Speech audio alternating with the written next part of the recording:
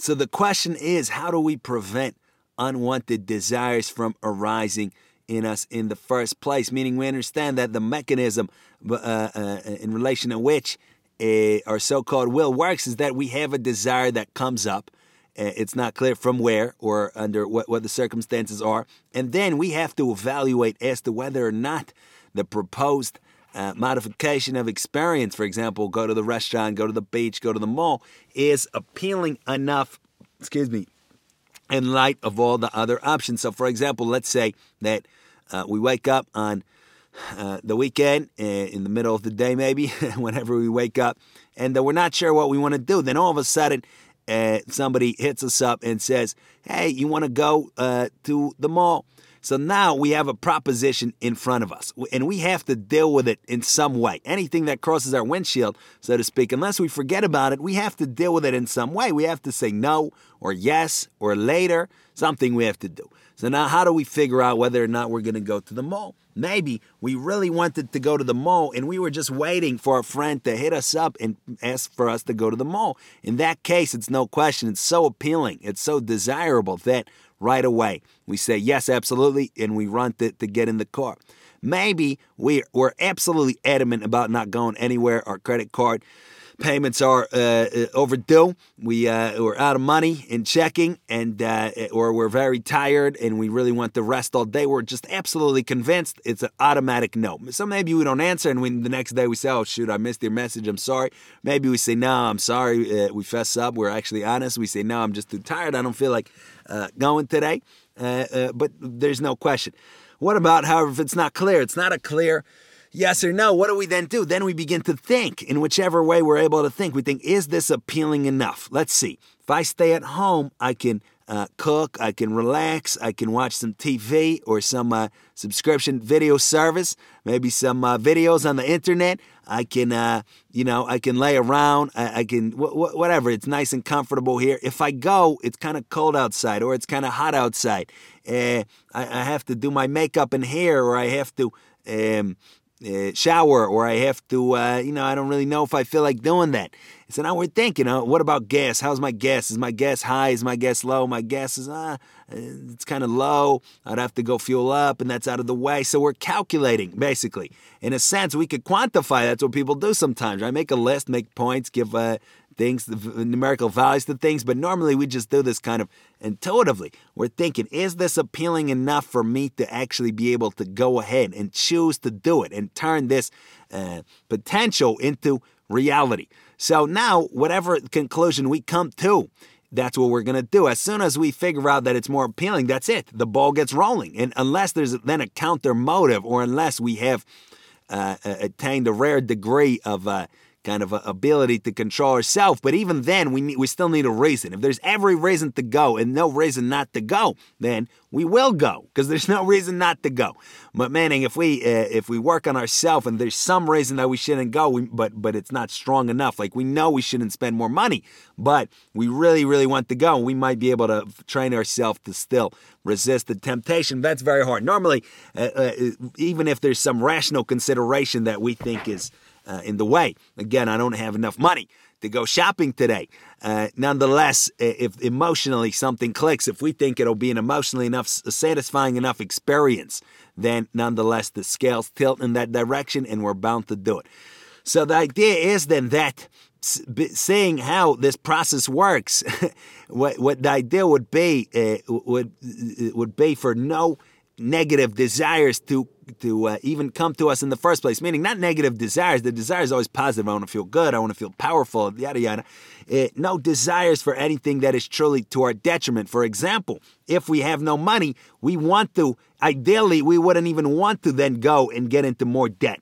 Ideally, we wouldn't want to struggle with a substance abuse problem. The desire wouldn't cross our mind. We would think of, let's say we're struggling with alcohol abuse. We would think of alcohol. We want to vomit. That would be ideal, right? Now we don't have to go through so many steps to make things right there. Ideally, we wouldn't want to go and send a mean text message to somebody. Ideally, we wouldn't want to post a hateful comment on the internet. Ideally, we wouldn't want to be lazy and not get out of bed when we know we have to work out. Ideally, we wouldn't want to not be more ambitious, not following our hobbies, our dreams, and yada yada. Excuse me. But the reality is that these things do cross our windshield, and then we do have to deal with them, and consequently we see that in our natural state, the reason that we don't do that which so many people do, that we see in the news, for example, we see a person goes and does some kind of horrible, awful thing. We'll keep it relatively clean. We'll say a person goes and burns down somebody's house. They got into a squabble with somebody. Now they go and burn somebody's house. So how does this happen? Did the person choose in some other way than when we're choosing to go to the mall? We would have to insist that the answer is no.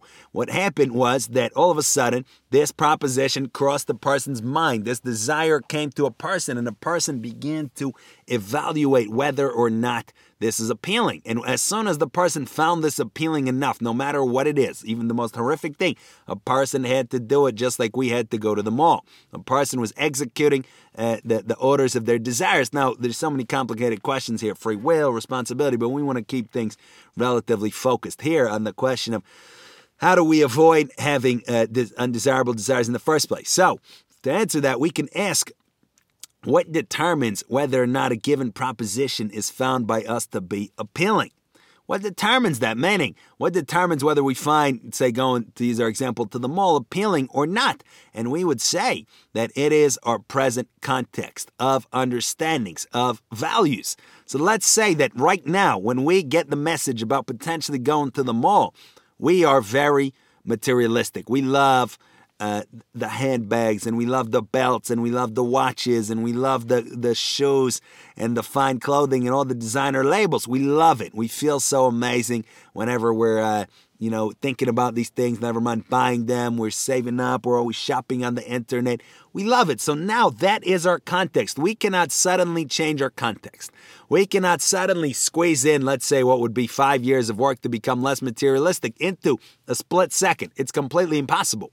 So consequently, we will be evaluating in that context based already on what we like and dislike, and what we value and don't value, and what we fear and don't fear, hate and don't hate, love, all these kinds of things.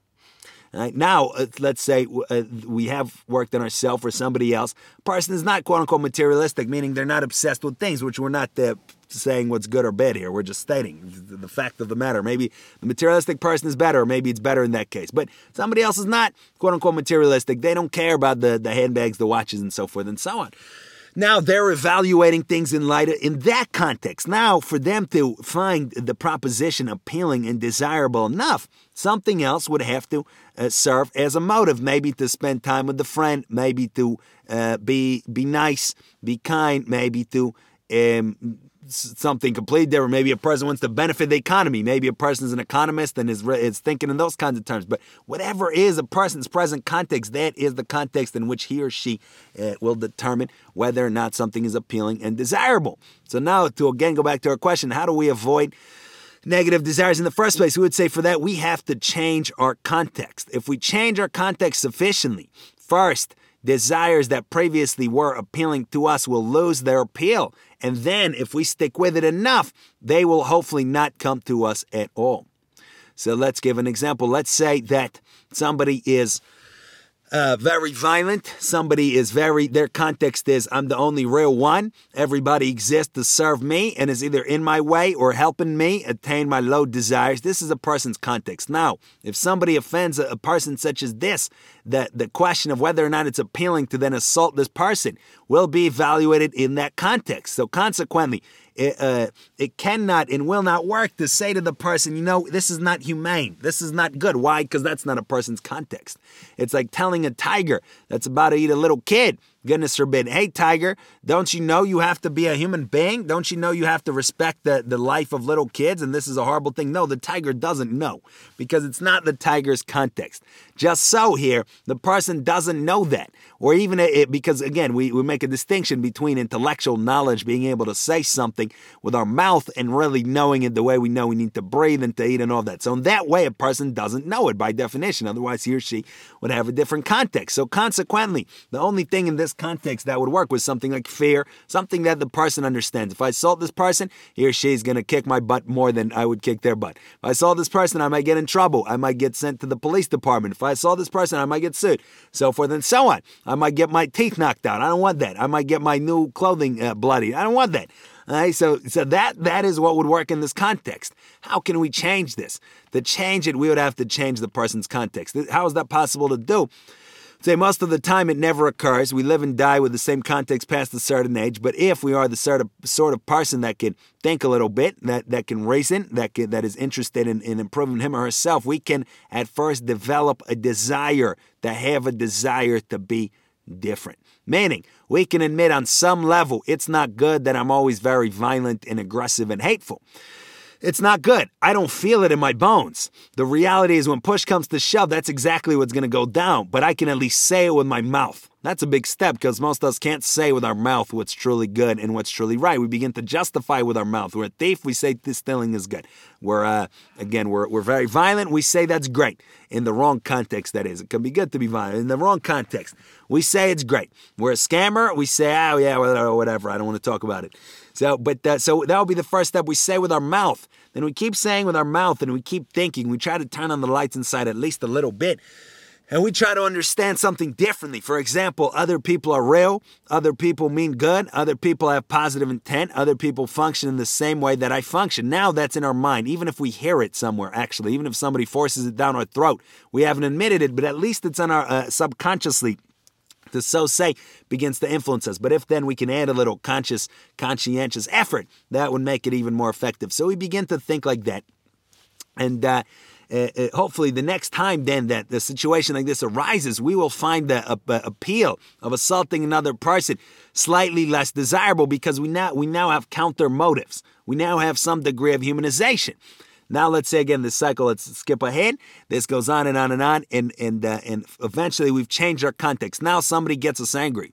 Somebody steps on our shoes, literally or figuratively, and we have no desire to assault them. Or if we do, we don't take it seriously at all. Right? That'll be the first step. We have the desire. It comes up. The impulse comes up, but it's like no shot. No shot am I going to do this. I know better.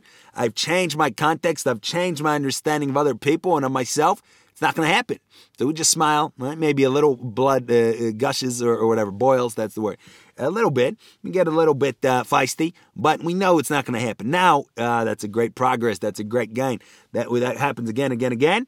Now, eventually, hopefully, even the desire won't come up. Even the desire won't come up, and we will not want to assault anybody if they do anything to us. There's going to be no question, which is different than self-defense. It's different than other things, but in this way, right? Somebody accidentally pushes on the street, right away we slap them in the face. That's what we're talking about. So that's the idea. The idea is that we can repeat that with anything and everything. Right now, we have a context, for example, to overeat foods that we know we shouldn't overeat. Every time the desire comes up, there's nothing real on the other side of the scale that can outbalance that. So right away we go do it. No matter what we're doing. Now I want some chocolate. I'm going to go get some chocolate. Now I want some chips.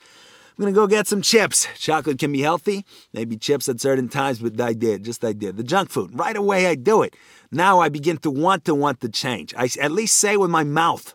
At least I give it some kind of token affirmation. I want to be healthy. I want to stop eating junk food. Now that begins to slowly percolate down into my subconsciousness, into my unconsciousness, whatever I want to say. Now I'm still eating junk food, but it's with a little bit of hesitation. It's like, oh shit, I really shouldn't be doing this. Before there was no hesitation. There was no self-consciousness. It was an automatic thing. Boom, I'm taking it as soon as I want it. Now there's little self-consciousness.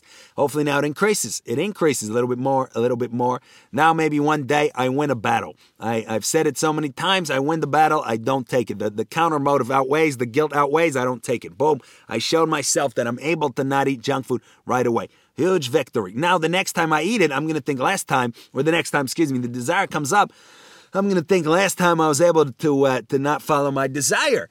Do I want to now break this streak? Do I want to now, wouldn't I feel bad? Wouldn't I feel guilty? Maybe it won't work. Maybe it will work. If it does work, boom, we put in an additional coin in the jar. And there we go. Some time goes by. Now it's much less appealing. Now we may still want the junk food, but now it's like, no, I don't want to. I've already succeeded a bunch of times. Maybe we can also obviously do other things. We can start exercising. We can, have a family member watch what we eat. We can do many different things, but just in principle. Now it's hardly appealing at all. The junk food comes like, no, I'm not going to do it. Are you kidding me? I just had a productive day. I worked out. I ate healthy all day, and now to ruin it with a super duper slice of cheesecake, for example?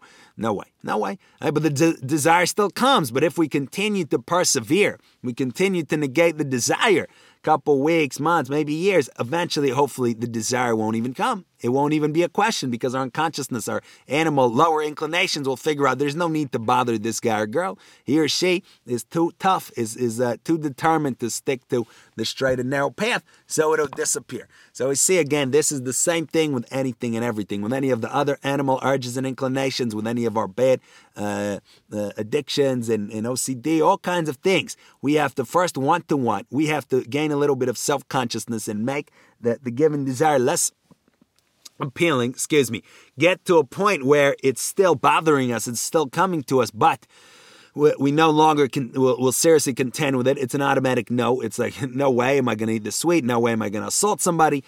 No way am I going to be a kleptomaniac and steal something. No way am I going to be an internet troll and post a mean comment online. No way. I'm just not going to do it. I still want to. The temptation still comes, but I'm not going to do it. And then eventually, if we keep persevering, we keep winning these victories, which is very hard to do. Maybe we'll fall. Maybe we'll slip. Maybe one day the desire will build up. Okay, I'll eat the cheesecake. I'll slap somebody in the face. I'll do these things. Okay, fine. But then we feel bad. We feel guilty. We're even more determined to not fall again. And hopefully, eventually, we keep going. We commit to not doing it. That's an additional help if we can really develop that sense of trust with ourselves. And then we commit and say, I won't do it. That's huge to our benefit.